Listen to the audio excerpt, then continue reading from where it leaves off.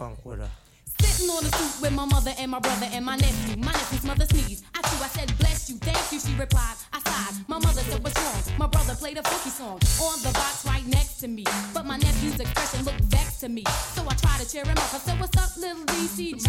Hey, you should be smiling, it's a sunny day. The family's together, out in the good weather. Mom, should I sing a song? She said, whatever's clever, Trevor. So I opened my mouth, began, and I sang. Dwayne, he was a funky little man. Sure enough, I got results. Dwayne cracked a smile. My mom said, Moni, you're a talented child. I'ma go see my friend who has a job as a producer to hook up a beat that maybe you can get used to. She took a long trip to the producer man's quarters. He said he's Moni's time. Mom said, no, but she ordered. He said, well, bring her over so I can get a view. And then after that, I'll know exactly what to do. My mother came back. She said, pack up all your demos to play the producer. I said, why? She said, who knows? Suppose you get a break. It's a chance I have to take. You, my daughter, I love you. I think this is your fate. I went along over the producer man told her, Moni is a talented child. She said, I know the talent runs in the genes. But back to the point, if you know what I mean. Will you help my daughter to get heard and seen? He said, sure, just cross my palm with the green. Okay, here's your receipt. I'll see you next week. She did so, said thank you, they grabbed me, said let's go. Locked me in my room and said write a funky song, Mo, yo. I had my qualms, but yo, I stayed calm. Wrote on the paper until it was full right up to the tippy top line. And then I just knew the success would be mine. Anyway, I took my rhyme sheet to the producer, along with the beat cause he was falling, frontin' and all. But yo, I hooked it up quick, fast in the basement, it was funky. For funky music, there is no replacement. Producer man looked up at me, said we win. Yeah. I said, we, since when has this been? I used your basement, which my mother paid you generously for. Therefore, I've been settled the score. You had the chance to contribute this and that, but you ain't do nothing but sit on your butt to splat. I'ma take my rhyme sheets along with my master tape, step forth into the industry of which it is my fate. She said, how anybody know I ain't write the song? I'ma give you hell if you try to do me wrong. I said, brother, I'll sweep the floor with you in court. Got names and numbers of all the people who bought that tussy, crusty, plastic personality. Trust me, you must be running from reality. If you feel you can stop me, bro, I'm releasing my cut, don't funk with the Mo. The Mo. The Mo. Oh, wow, that's dope. I can't believe this. Back up on the stoop with my mother and my brother and my nephew. My nephew's mother screamed, it's you, how'd it go, Moni? It went as well as I expected. The last few months I've been totally accepted. But what about the fellow employees within the industry? My mother asked, they'll be alright as long as they don't mess with me. I know the ins and outs and I'm learning all the time. I won't be taken for a ride, I ain't blind. A mama sued the friend who had a job as a producer. He moved out the neighborhood because he is a loser. He tried to jeopardize what I was working hard towards, so I cut him off and said, don't funk with the Mo. The Mo. The Mo. The Mo. The Mo. Shitty bugging. Talking about I'm funking with it. Crazy.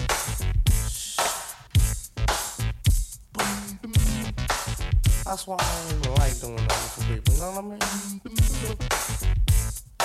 It ain't worth the money. Hello again, Latin America and the world. Hello again. Joel's here with me, as usual. We're in our living room. I wanted to just say a couple things as I'm getting started before we jump into the material. So I read the 16 or so paragraphs that came in response to the reading which was actually for today, I suppose, April 1st. Don't say I know. Tell 'em about your I'll mom. tell you guys a funny story in just a second after I finish this part, which is that they look great. For some of you guys, I wrote comments back to your paragraphs. Other ones, I didn't have any particular comments. So you may or may not have a comment on your paragraph. If you have not yet submitted those, and I'm going to send an email out that says this, but try to get those in. I would like those in on the day that we would have had class. If you didn't do that this time, no worries. Just get the one for the OAS and Tickner reading in as soon as you can. And then from here on out, if you could have those in on the day of class, that would be great. I'm trying to read them and keep up with them as I go. So I'm reading what your thoughts are. Anyway, so that's an update. I'll tell you one other story is that my mom is by herself in North Carolina. She's very lonely. It's just her and her cats. And so I told her that if she was really missing us, that she could listen to our podcast. So she listened, I think, probably back to the podcast that we made about Rousseau and then the podcast that we made about for this class on the OAS. Of course, my mom is not taking either of these classes. So I ask her what she thinks of it, and all she tells me is that we said and I forget what other filler words that she thought we said too much. And then I asked her whether she thought it was boring, and it was like crickets. There was sort of dead silence on the text. She didn't respond. Thanks, Mom. So thanks, Mom, my not biggest fan. Anyway, so but it sounded like from your paragraphs that you guys were at least enjoying the podcast a little bit. So should we jump right in? You want me to just jump in with this first thing? Yeah. So the book we're talking about today, the chapters that you read were from a book called Narconomics by a guy named Tom Wainwright. And I think that's all Joel knows about where we are for so today. Here we go from page 3. The more I wrote about El Narcotráfico, the more I came to realize what it most closely resembled: a global, highly organized business. Its products are designed, manufactured, transported, marketed, and sold to 250 million customers around the world. Its annual revenues are about $300 billion. If it were a country, it would rank among the world's 40 largest economies. The people who run the industry may have a sinister glamour about them, with their monstrous nicknames. I almost thought that said mustache nicknames. Monstrous nicknames. But whenever I met them in person, their boasts and complaints tended to remind me of nothing so much as those of corporate managers. Time and again, the most ruthless outlaws described to me the same mundane problems that blight the lives of other entrepreneurs: managing personnel, navigating government regulations, finding reliable suppliers, and dealing with competitors.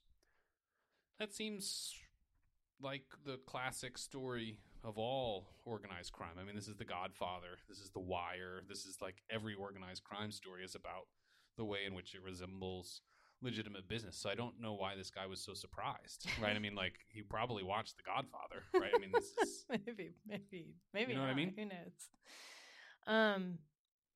Yeah, I think that, I don't know. I guess maybe we could punt this back to the students, and you could think about this a little in your paragraph. Did you find that surprising, given the sort of contemporary TV shows that you guys might watch about organized crime, or did this seem like a given, like you already were expecting this to be?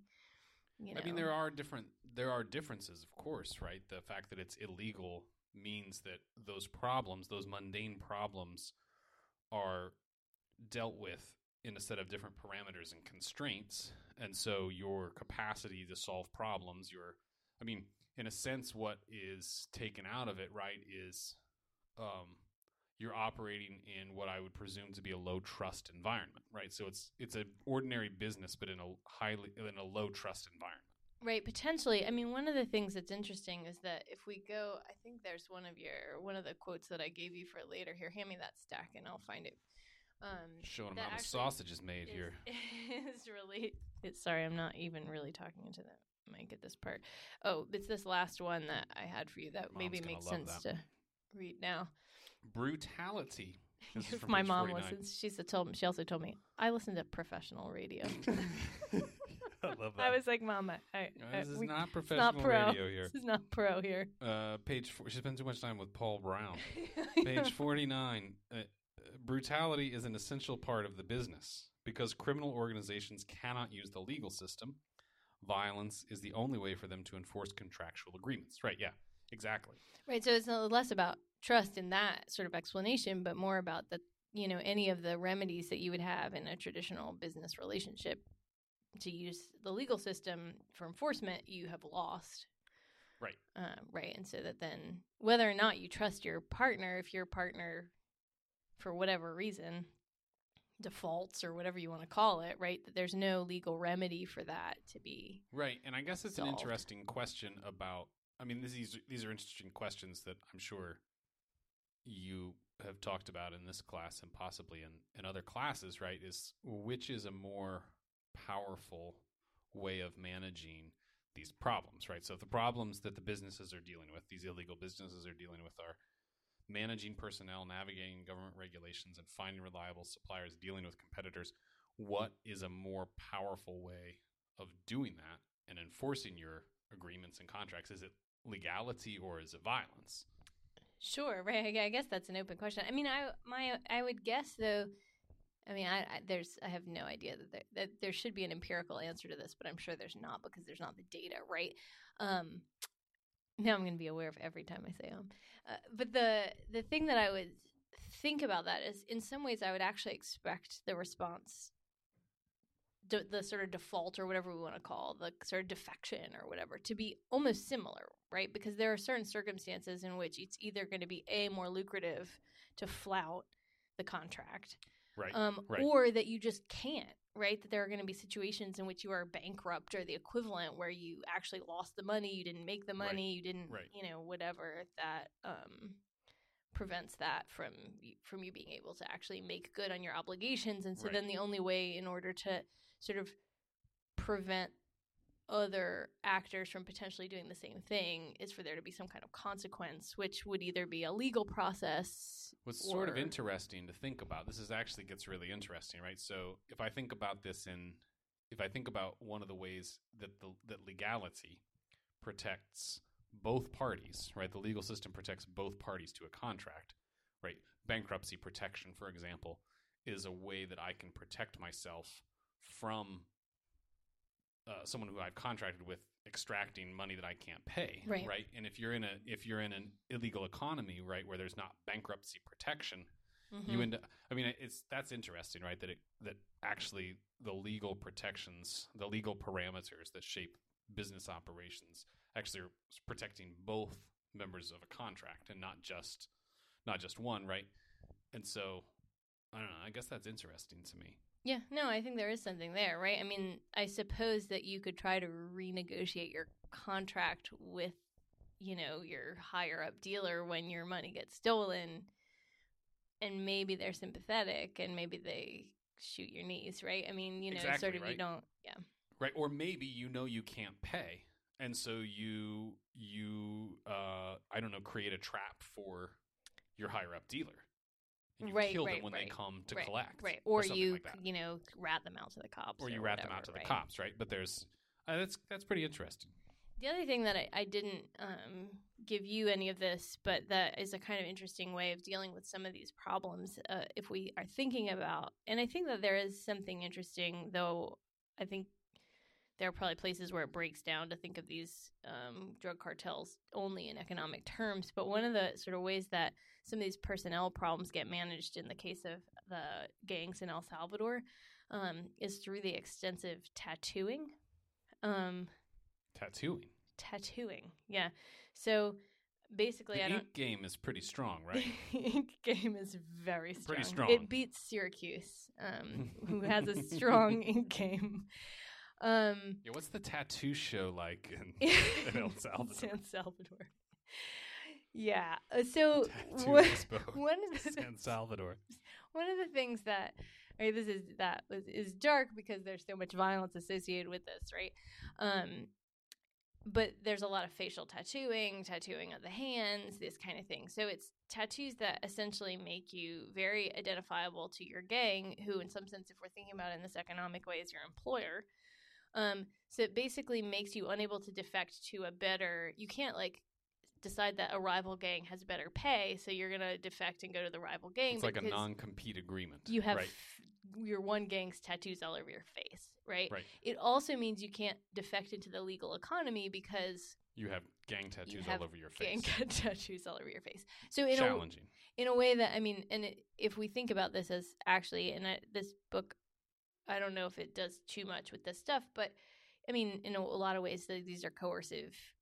The joining of the gang is not entirely by choice, right? Children, young boys are young teens, and really kids. I mean, kids that are not much older than our kid are being sort of pulled into these gangs, and then they're sort of marked, actually literally marked for life, with these tattoos. So I think it's another way of thinking about some of these problems where you don't have the normal sort of legal apparatus, legal and market tools in some ways that's enforcing certain kinds of, it's using different techniques to kind of deal with your personnel issues. This is, instead of HR, you get the face tattoos, right? I mean, and so in a sense, it's a way in which violence as a tool of solving ordinary business problems in in these ways that you've described, it extends into the future, right? It's a more extensive,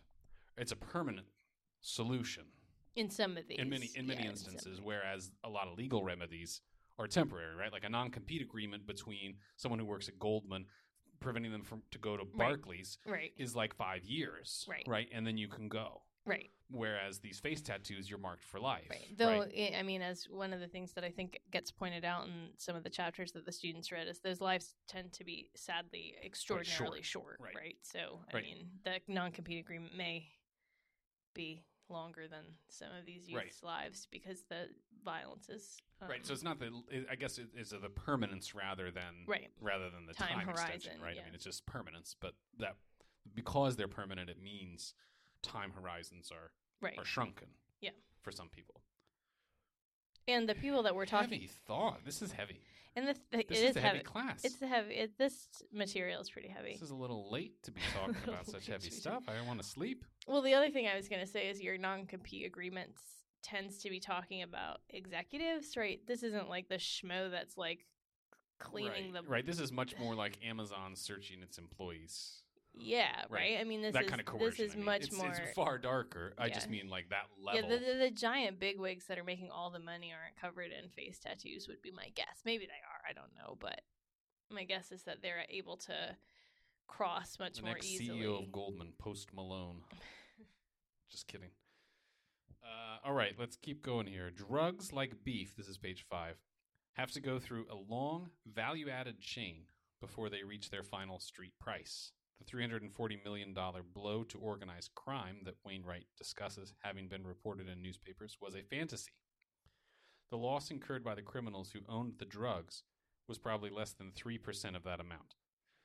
You got to fill me in. What's this $340 million loss? All right, so Wainwright was basically talking about one of these big drug busts, but it sort of stands in for any of these big drug busts that we might hear about in the news in the United States or in Europe or wherever we're, the sort of,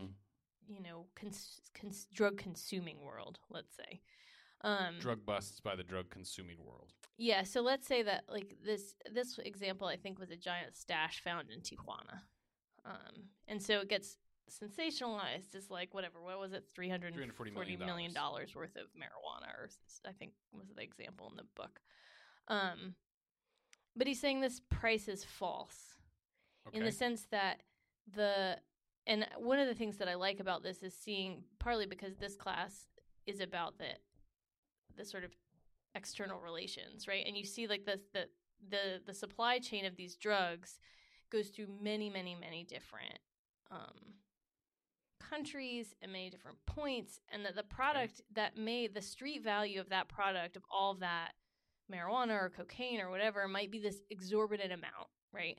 But that if you're actually thinking about what that was worth in the moment it was in the Tijuana warehouse or whatever, it was not that, right? It's worth that in the United States. It's worth that by the time it hits, like if you divvied all of that up into the whatever dime bags but like or a whatever. giant pile of marijuana branches and marijuana plants. Or even packed and ready to be distributed, but bricks. Still is not actually, right? No one has that.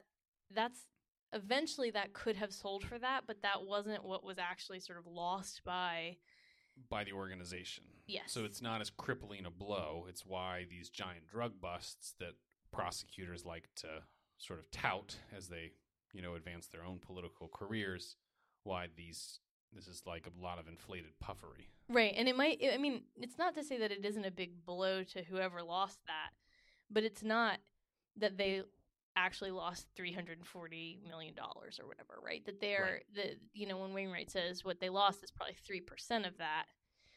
Right. That's maybe what was put into it.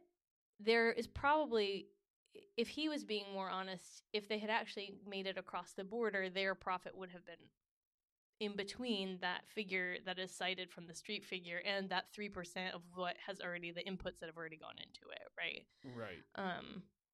Because that is actually the most lucrative part of the drug trade, is that guy. The street level, no. What's the most No, lucrative part? the trafficker that takes the most risk and brings that big quantity over and then sells it to the wholesalers. The in guy who puts it in the truck. well, maybe not and bribes the literally border. that guy, Right, not that the guy. but The person who the person directs that's the labor. moving The person who controls the labor Correct. that drives it across the border. correct, the person that's actually moving that mass Who are quantity those of people? drugs. Who moves mean, that? So some of that would be your kind of El Chapo, Okay. right? These like cartel So he's leaders that hands-on, that are right? Those Well, it's- that character. that we character have- is coordinating the getting of the drugs from the producers and the transit of the drugs into the consuming society. okay. Does that make sense? So that's where the most money is made. So that seems to me like that's an important. So I don't know. I don't know if we know this because empirically understanding some of these organizations is challenging for obvious reasons. But when I think about that, I think about how that figure, we talk about El Chapo as if he's like a CEO, right? To use this Mhm. Wainwright thing, he's like a CEO. But a CEO is not so hands-on at that moment, right? Well, El Chapo isn't either. Right. I mean, he's not driving that truck, but he is coordinating the sort of. So presumably, I mean, again, I don't know what this. I haven't. Nothing. I've read quite a lot about drugs and drug trafficking, and nothing that I've read talks exactly about this stage. But what I would imagine. But if it's the riskiest stage, it seems like one of the most interesting. Absolutely. Absolutely. I mean, this is though. I mean, I don't know who's. You have some trouble here because this is high level bribing and high level Right. sneaking, right? I Right. mean, there's Right. complicity clearly on the U.S. side, Of course. right? Of That course. I mean, you can't traffic that quantity of drugs that we know is trafficked across the border without complicity of Right. U.S. Right. actors as well, right? Right. I mean, this isn't. I mean, it's So sort in of a sense, the people who are making the money in this instance, I mean, part of what you see here is that you've got this. It's this value. It's like this pile of cash that is like it's almost like it's like an open air cash in a flatbed truck that's like going in the wind, and little pieces of the pile are floating off because at every stage someone has to be involved, and because it's illegal, someone has to be greased, someone has to be right. So like by the time it hits the street, so many different people have extracted some value from Right. that. And in that way, I guess it's like any other commodity, But in a certain regard, you could think of it like an hourglass, like an hourglass. Good, that's Right? good. Right. so that you have many farmers down at the bottom, who we'll talk about here in a little more detail in a minute. And then as you start sort of going up, right, you're going to have fewer and fewer people that are sort of coordinating the transit and Right. this kind of thing. I mean, certainly you still Right. have people that are driving the trucks, like the actual sort of, but that begins Right. to get narrower, and then it's going to start enlarging again once it crosses the border It and becomes turns into into right the distribution. people that are actually selling it to Right. people on the streets, right? Right. That then expands dramatically again, kind of like those farmers, and those people aren't the ones that are making huge amounts of money, right? Right. The people The that are street level selling, dealer. Right. yeah, Down the street. dime bags, the Right. guys at that house down the street, right? Right. you know, They're this clearly is- not making very much money. We have if you guys want to read some crazy Syracuse.com articles about this house down the street from us, one of them is titled something like "Man with Hatchet." Shot by police Shot on New by Year's Eve, something police, like yeah. that. Yeah, anyway, that's not far from our house here in the Cuse. All right. Page 7, banning drugs, which seems sensible at first. Does it, though? Has handed the exclusive rights to a multi-billion-dollar industry to the most ruthless organized crime networks in the world. So, okay, I'm not trying to be a jerk or nothing. I know you signed this book, but like, on the one hand, page 3, the dude's like, they're just mundane CEOs. And here, page 7, he's like, this is the most ruthless organized crime syndicate in the world. I mean, which is it? Right? Like, Well, which is it? It's both, I think, actually. Ooh. I think it is both. All right. When in that page 3 part when it says the crazy nicknames, Monstrous monstrous mustache nicknames. Mustache nicknames. mustache nicknames.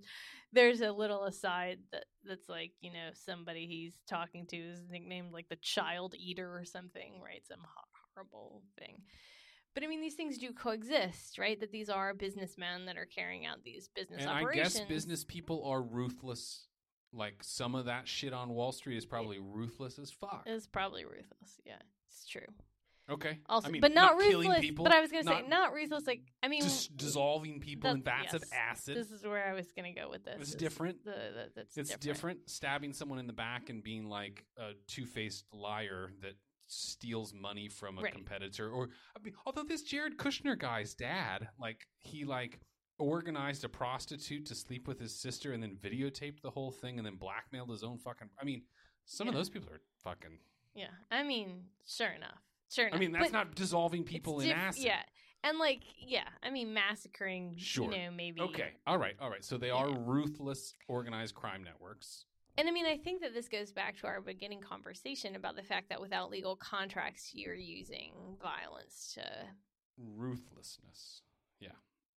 But the part that I like about this, though, is this, especially as we think about this, though, in terms of, you know, as we're going to be thinking about this issue and problem, you know, we started in the material on the Tickner, right, on Colombia, thinking about U.S. drug policy, and now we're thinking a little bit more in depth about the inside of how cartels work and how they're very much not single state entities, right? So, yes, Okay. the production almost, so for example, with cocaine, right? Almost, I think all of the coca, so the leaf that is the primary input for cocaine, is all grown in Peru, Bolivia, and Colombia. The Three Andes, right? countries. Three countries grow Right? all the cocaine. So they grow all the coca leaf. But nonetheless, right, the production of that drug is much more globalized. Where it's consumed is much more globalized. And so you have, if we're thinking about an international, this more international foreign relations side, this is something that affects the region that no single country can deal with alone. And I mean, you see Okay. that in these sort of the attempts. I don't know. Am I getting ahead of myself? Maybe so. I'll wait a little minute before I say some of it. But I think this quote. What was the quote again? The quote reads, "Banning drugs, which seems sensible at first, has handed the exclusive rights to a multi-billion-dollar industry to the most ruthless organized crime networks in the world." Right. But I think the thing that's interesting about this is that sense that you have just taken a product that is extraordinarily lucrative and ceded its markets entirely to non-state actors. This is not taxed, right? I mean, if we're thinking about some of these countries, especially as you guys in class are thinking about the countries that you're representing in the OAS, how poor some of them are, how weak the states are, and what if this stuff was taxed, right? You know, what would that change about the, you know, regional dynamics given this mass quantity of money that we're talking about, apart from all kinds of other things that we could think about what if these were enforced with legal contracts instead of with violence, right? So here's what that makes me think about is how it makes me think about Wegmans and their kombucha brand. Their house brand of kombucha. Okay, all right. So Wegmans in the beginning, right? There's a great market for new age beverages. Yeah. Right? Big market for new age beverages. I don't know And if so- you guys aren't from an area that has Wegmans. There's a drink section in Wegmans, which I thought was hilarious when we first moved up here from places without Wegmans. That's called literally new age beverages. Right. So huge market for snake oil fermented drinks. We love snake oil fermented Love it. drinks Love, in our house. Love kombucha. Love kombucha. Snake oil, but tasty snake oil. There's a big market, and for a long time, right? For a long time before Wegmans introduced its own line of kombucha, they were carrying all kinds of small producers' kombucha. Sure. You could get some great kombucha from Olympia, Washington. You could. It was get amazing, Great kombucha actually. from Rochester. You could get great kombucha from all over the place. Yeah. Right? And suddenly, after several weeks, Right.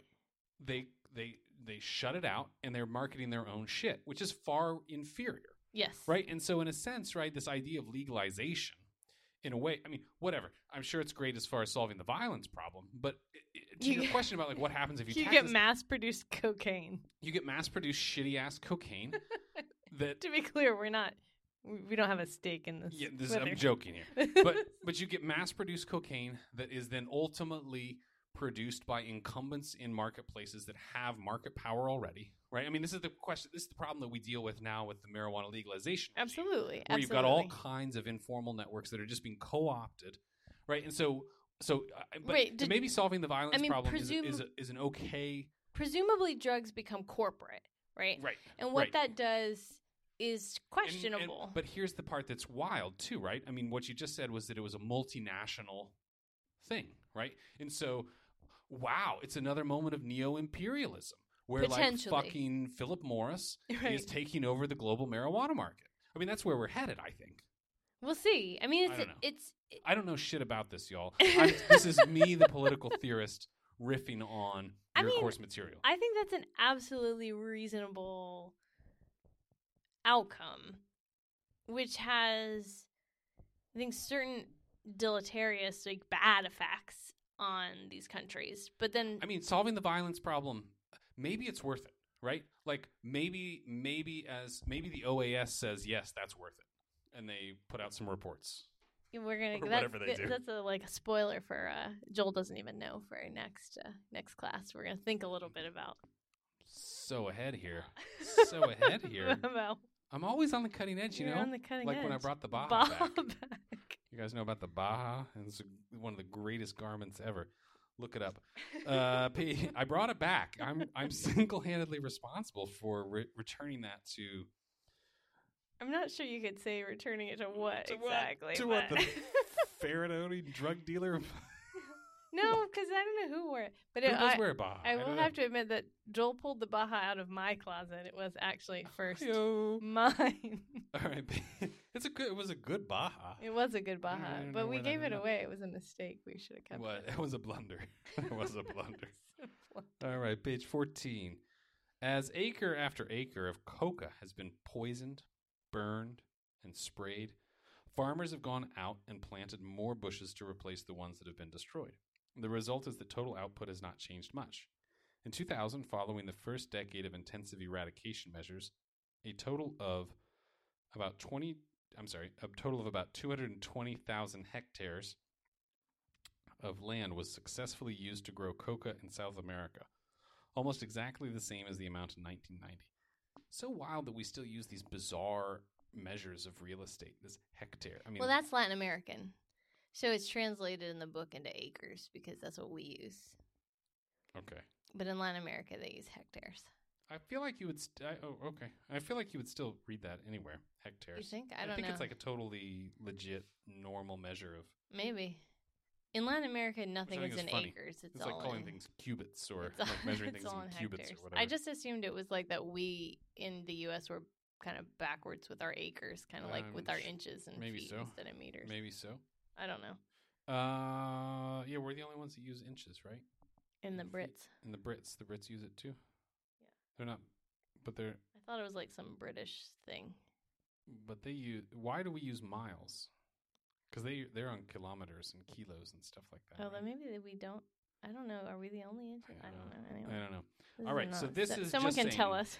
So this is just Someone saying can tell us. that the eradication strategy has been an absolute failure. And that Correct. it's done nothing to cut down on the number of whatever agricultural unit you want to use to describe area. Unchanged. Unchanged. So yeah. another data point in the way in which a prohibitionist strategy Has failed. and a supply side strategy has failed. Correct. And one of the reasons is that it's so lucrative that there's what it gets called all these kind of fun names. I think in the U.S. we call it the balloon effect, which is like basically if you squeeze a balloon, the air just like poofs out a different part. It's like those kids' party balloons. Weep. Yep. So that this is happening, and all some the of children that. are laughing. It's like a clown doing it. And the kids are like, ha, ha, ha, ha, That's my you class. dumb clown. That's my class laughing at U.S. policy. Yeah. Um, That's what I heard. I heard this class is just like totally dogging on the U.S. It has been a bit. The U.S. has not Liberal-wise. come off good in this. Well, I mean, it's making some stupid decisions, like whether you want to call them nefarious or what. Yeah, like, absolutely. they're empirically stupid. Empirically, they blunders. have not been the smartest. Well, at least in terms of the effects that they purportedly would have on the rest of the world, right? In Right. terms of U.S. policy, Right, they're not right? they're one not of the- actually trying to solve it. It's position taking. This is what I feel like I wrote in response to many of your paragraphs, right? Is that, I mean, yes, it fails in the sense that it has not helped, like it did not, U.S. policy did not help Colombia, right? But Right. it maybe certainly helped politicians Right. in the John United Katko, States. my representative, his whole thing, his entire political career is built on I prosecuted gangs in Puerto Rico. Right. Right? Like what did you do? You did shit, right? Like But even- you got a bunch of Puerto Ricans in our city who are coming from the same gangs that you supposedly prosecute. Like you did shit, dog. Like but everyone loves you. And you can and credit you get claim. elected, and you And can it's credit easy claim. to credit claim because any of the bad because no effects, one knows shit about it. Exactly, right? So I mean, like nobody in like our district in New York is like reading about like the like human rights violations in What Colombia. if they were? I mean, What if maybe- people in upstate New York were actually reading about the rest of the world?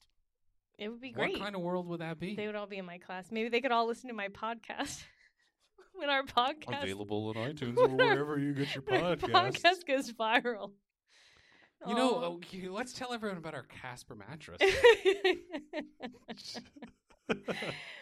All right, so okay. next one. Wait, No, but no, the, no. oh, Okay. the other thing that gets called in Latin America is the cockroach effect, because if you get them out of one room, they just take up residence in cucaracha. another. Yeah, I just like those names because they're silly. La cucaracha. Yeah. And the balloon, right? And the Everyone gets to balloon, laugh at yep. something. All right. Correct. Page 16 and 17. Drug cartels like Walmart tend to be monopsonies, dominant buyers of a given product. They're able to dictate prices to the ordinary farmers who are growing drug crops. Yes, it's a hard time out there for a campesino, right? Correct. That's what this is all about. Correct. So I It's mean, a hard time out there. It's hard out there for a campesino. and this is connected to what we just talked about, which is that the eradication policies don't affect the bottom line of that guy of El Chapo, right? If he's our stand-in, Right. I mean, he's clearly not in business in the same way anymore. But Yeah, Sean Penn really, isn't that right? It's like Sean Penn. That's oh yeah, right. responsible. Went and hung. Yeah. Did like some interview with him or something. Yeah, and I think ultimately led to his capture. Right. Yeah. That's I think hilarious. that's right. In any case, so those guys aren't the ones that are taking the price hit from this eradication, right? What you're seeing here is that the eradication policies are basically squeezing the wrong actor. So in the sort of way in which Walmart, instead of taking a hit if the price of, I don't know, the widgets to make the sprinkler systems that they're selling goes up, they still pay the same for the sprinkler, apparatus, and it's the company that has to eat that The Chinese increased labor, price of the right, widget, who right? passes it down to the weakest link. Correct. In that supply chain. And because the drug market tends to be a monopsony in these areas where you're buying, say, okay, we've been talking about coca, so we'll use the coca again. In those areas, it's not like the illegal coca right? These growers are growing an illegal product, so they're not like going out and being like, "This is the highest buyer that I can get But for there's my no coca," union of right? coca growers. Well, there is, there is in Bolivia. I knew that. But even with that, right, they're not really selling that coca on some kind of open market. And so the buyers are dictating prices. And so that means Because it's illegal. and because there's not choice. I mean, that And happens. because there's not choice. What do you mean? So a lot of these farmers are very isolated. Okay. I don't know if you guys remember from the reading, there was some discussion about these these crazy roads that Tom Wainwright is on. And I mean, it sounds all very dramatic, but one of the things that it should be alerting you to is the sort of poor infrastructure in a lot of these rural areas in Latin America. And what that means is that those farmers, those campesinos who are growing these things, have a very difficult time getting out to market. And so when the people come to buy their stuff, they're kind of reliant on those whatever price those people are offering. And that's true, honestly. So in a sense, what drives people into the market is their own isolation, the difficulty of getting anything else to the market. Well, yes and no. So I was going to say, some of this also would exist if they were selling potatoes, right? If they have a hard time, if there's Right. only one potato buyer that comes, they have to sell at whatever price Right. that potato buyer Right. says, Coffee right? as well, right? Exactly. Rural, mountainous. Yeah, and then this is exacerbated with an illegal crop, right? Because it's even more challenging to get, like, what's the market rate on coca? You know, it's Right. even if you improve technology and they got a cell phone, right? I mean, like, what Right, are we and someone even- shows up with guns and says, "Sell us your shit. Yeah. We'll give you 5 pesos per kilo or whatever." Right, and you just take whatever And they're you saying. take whatever because you're not like, well, let me wait and see what the deal is from the next guy. Yeah, but Right. there is no next guy. There's because, no next guy. Because drug cartels tend to be geographical, right? They control territory, and so the other drug guys aren't going to come by later and make you a different offer because they'd be killed by the first drug guy. Even if Right, I mean, in a Even sense, if the it's a buyer rural isn't- mafia. Right, I mean, it is, they're it's in like a control rural- of that territory. Right. But they may not be threatening you, and they may not have to, because in spite of the fact that, as the book mentioned, a lot of these like coca growers are only making something like $2 a day, coca tends to still be more lucrative than the alternate crops, right? So that you still would likely make more even if your coca deal is shitty than if you were selling, say, in Bolivia, potatoes or coffee varies, right? It's more variable. Sometimes you might actually make a decent profit off that, and other times not. Page 35 and 36. A professor from the University of Juarez noted that the traffic of drugs is like a river. If you try to dam it, he brings his hand down with a smack. It goes everywhere. Complaining about Calderon sending the army to crush any signs of trafficking, he grudgingly admires the way the war is selectively fought north of the border. We have to learn from the United States. Their drugs are moved around. The wholesale trade goes on. Money is laundered and nothing happens. But the day someone kills a policeman, they mobilize the force of the state, and the carbon gets 40 years in jails. The cabron. Cabron, It must sorry. have auto-corrected. And the carbon, it's Carbon. carbon sequestration there. The cabron It's a new gets insult. The carbon. You guys can El all start carbon. using it. And the cabron gets 40 years in jail, and he doesn't escape. Those are the unwritten rules. Here the traffickers kill policemen as if they were lead soldiers. What's it saying here? I don't know if I follow. So I like this. I like this quote. Yeah? What do you like about it? I like this I don't know if quote. I quite understand it. So I like this You like quote. to imagine the guy going, smack. I do, obviously. And there's some other like setup that I left out of this where they're like also eating like enchiladas or some crazy, stupid journalistic Mhm. flourish, It was an early morning in Guadalajara. Yeah, I know. And the enfrijoladas. Yeah. That Doña yeah. Silvia made. It wasn't quite that bad, but it was a little along Her those eyes were milky. No, it's not that bad. He's not that bad. He does like a little dramatize his, bravery in going and talking to these, whatever. Anyway, but I mean, it is better than you guys might think that it still was better than Academic Dry, right? A little Way better. Journalistic Way better flourish. than some fucking professor. yeah, more better than Academic Dry. Anyway, Her so- subjectivity was. So apart from if you read my articles, you'd be like, I should just read that Wainwright. It's more fun. Sure. What was I saying? What were we talking about? Enchiladas. Oh, this guy. So I think I like this because it's one of the things, and this is related to this sort of fact that I felt like I was at least hinting at in my responses to some of your paragraphs, is the fact that this is all happening also in the United States. Right, It's so the same the- stuff. the- right? the The tick- network is multinational. The Tigner is looking at it as though, we see this sort of moralizing U.S. with the drug problem that is this moral problem in Colombia, right? Where it's as though that there isn't an enormous network of drug distribution in the United States. Right. And I think that this sort of gets at that, right? Which is that there is huge amounts of drug trafficking and money laundering and all of these processes that are happening in the U.S. that are happening. And occasionally there are big busts made too. But if we know the size of the drug economy, we know that this is larger than certainly people that are being prosecuted. We know certainly from, if you guys have taken other classes, that lots of low-level users and dealers are incarcerated, right? Right. But that there are still many, many high-level people that are sort of circulating the product that And are as not. you said a minute ago, right, are complicit with the same policemen, right? Or if not policemen, right? But with other Somebody, actors, right? That legitimate there actors there is no within the way legitimate that these economy. people are and not within the state apparatus. correct, right? That this it cannot be possibly operating completely apart from, the state. And so I like this partly because it is saying that in a certain regard, the U.S. is doing what Mexico actually was doing prior to the Calderon drug war that you guys read about in this chapter, which is that they're sort of allowing that stuff to go on as long as it's nonviolent. And what happened under Calderon was this explosion of sort of go after them at all costs, which then just increased violence without actually doing anything to the drug supply or transit or whatnot, right? Right, and isn't the conspiracy theory there, not to get too paranoid here, but tinfoil hat. But it's a little Who knows late what for he's me. going to say? Yeah, you ready for this?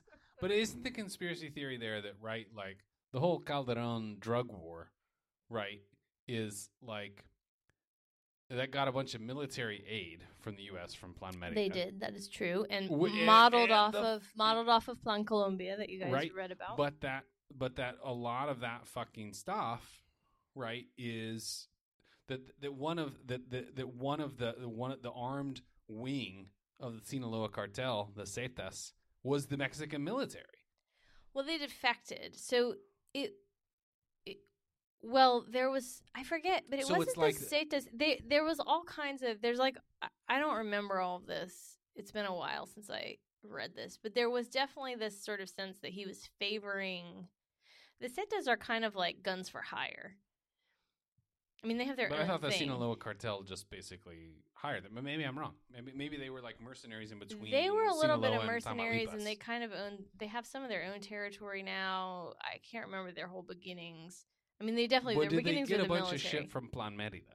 That's the question, right? Well, certainly they definitely there Yeah. was like, but what I was gonna say was that was all Guns, like I mean, and helicopters and stuff like that. yeah, that right? was like well, I mean, it just went to the cartels more broadly.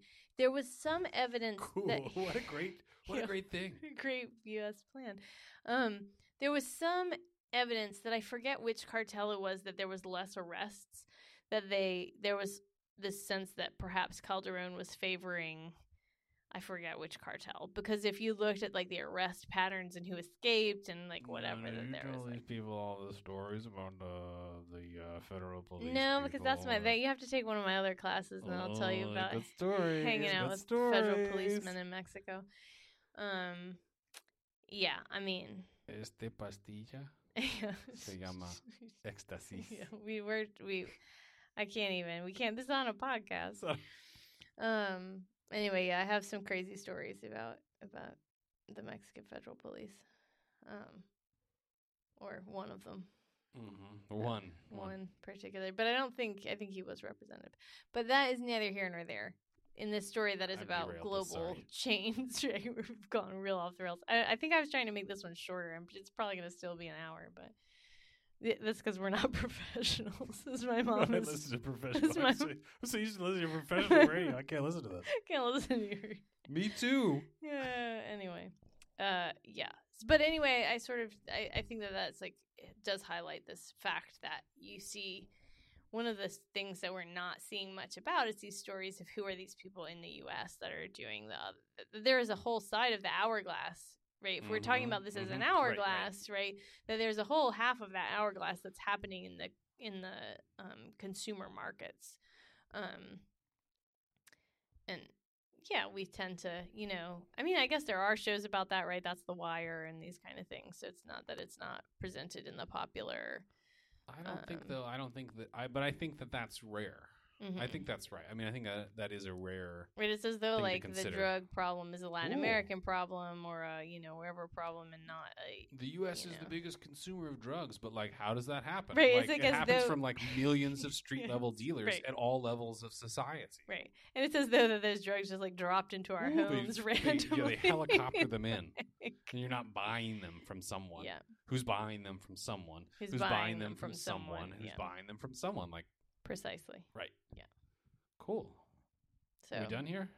Does that like your last card? That's my last card.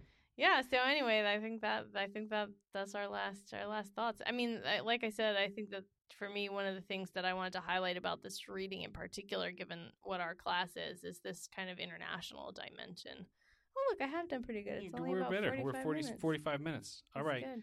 All right, we gotta say goodbye, I guess, so we that do we have to can say keep goodbye. it short. I hope Thanks. that you're enjoying the Pendejadas. yeah, I don't know. I can't remember if I've told some of my students about that, but maybe not all of them. Anyway, so I hope that this has been fun, and Joel will add some tunes for you guys.